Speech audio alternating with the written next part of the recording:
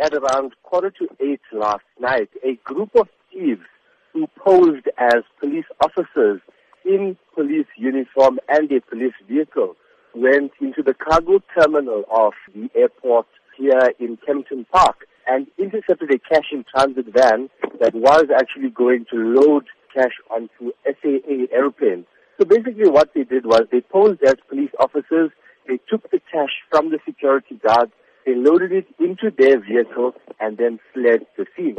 Of course, then, it would seem that there was a major security breach. How was this allowed to happen? Yes, that is correct. Well, AXA, as well as police, as well as the Hawks, did say that this is a major security breach. However, what is said is that because these thieves actually posed as officers, they never seemed to have been as a threat at the gate.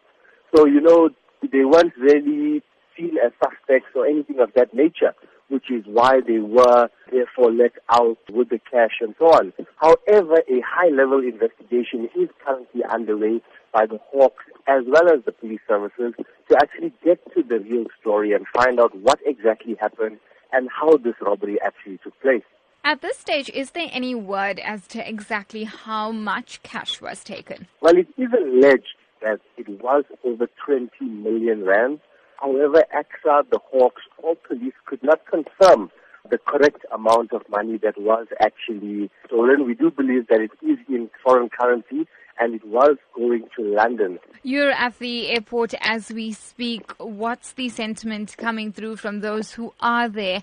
Are they concerned now about their own safety at the airport? Travelers are actually going about their business as usual, not knowing what exactly took place here last night. However, a few of them that we did speak to and we did tell them that this is what happened last night. How do you actually feel? And they were extremely shocked because, security at this airport, in fact, it being the largest airport in Africa, is extremely tight.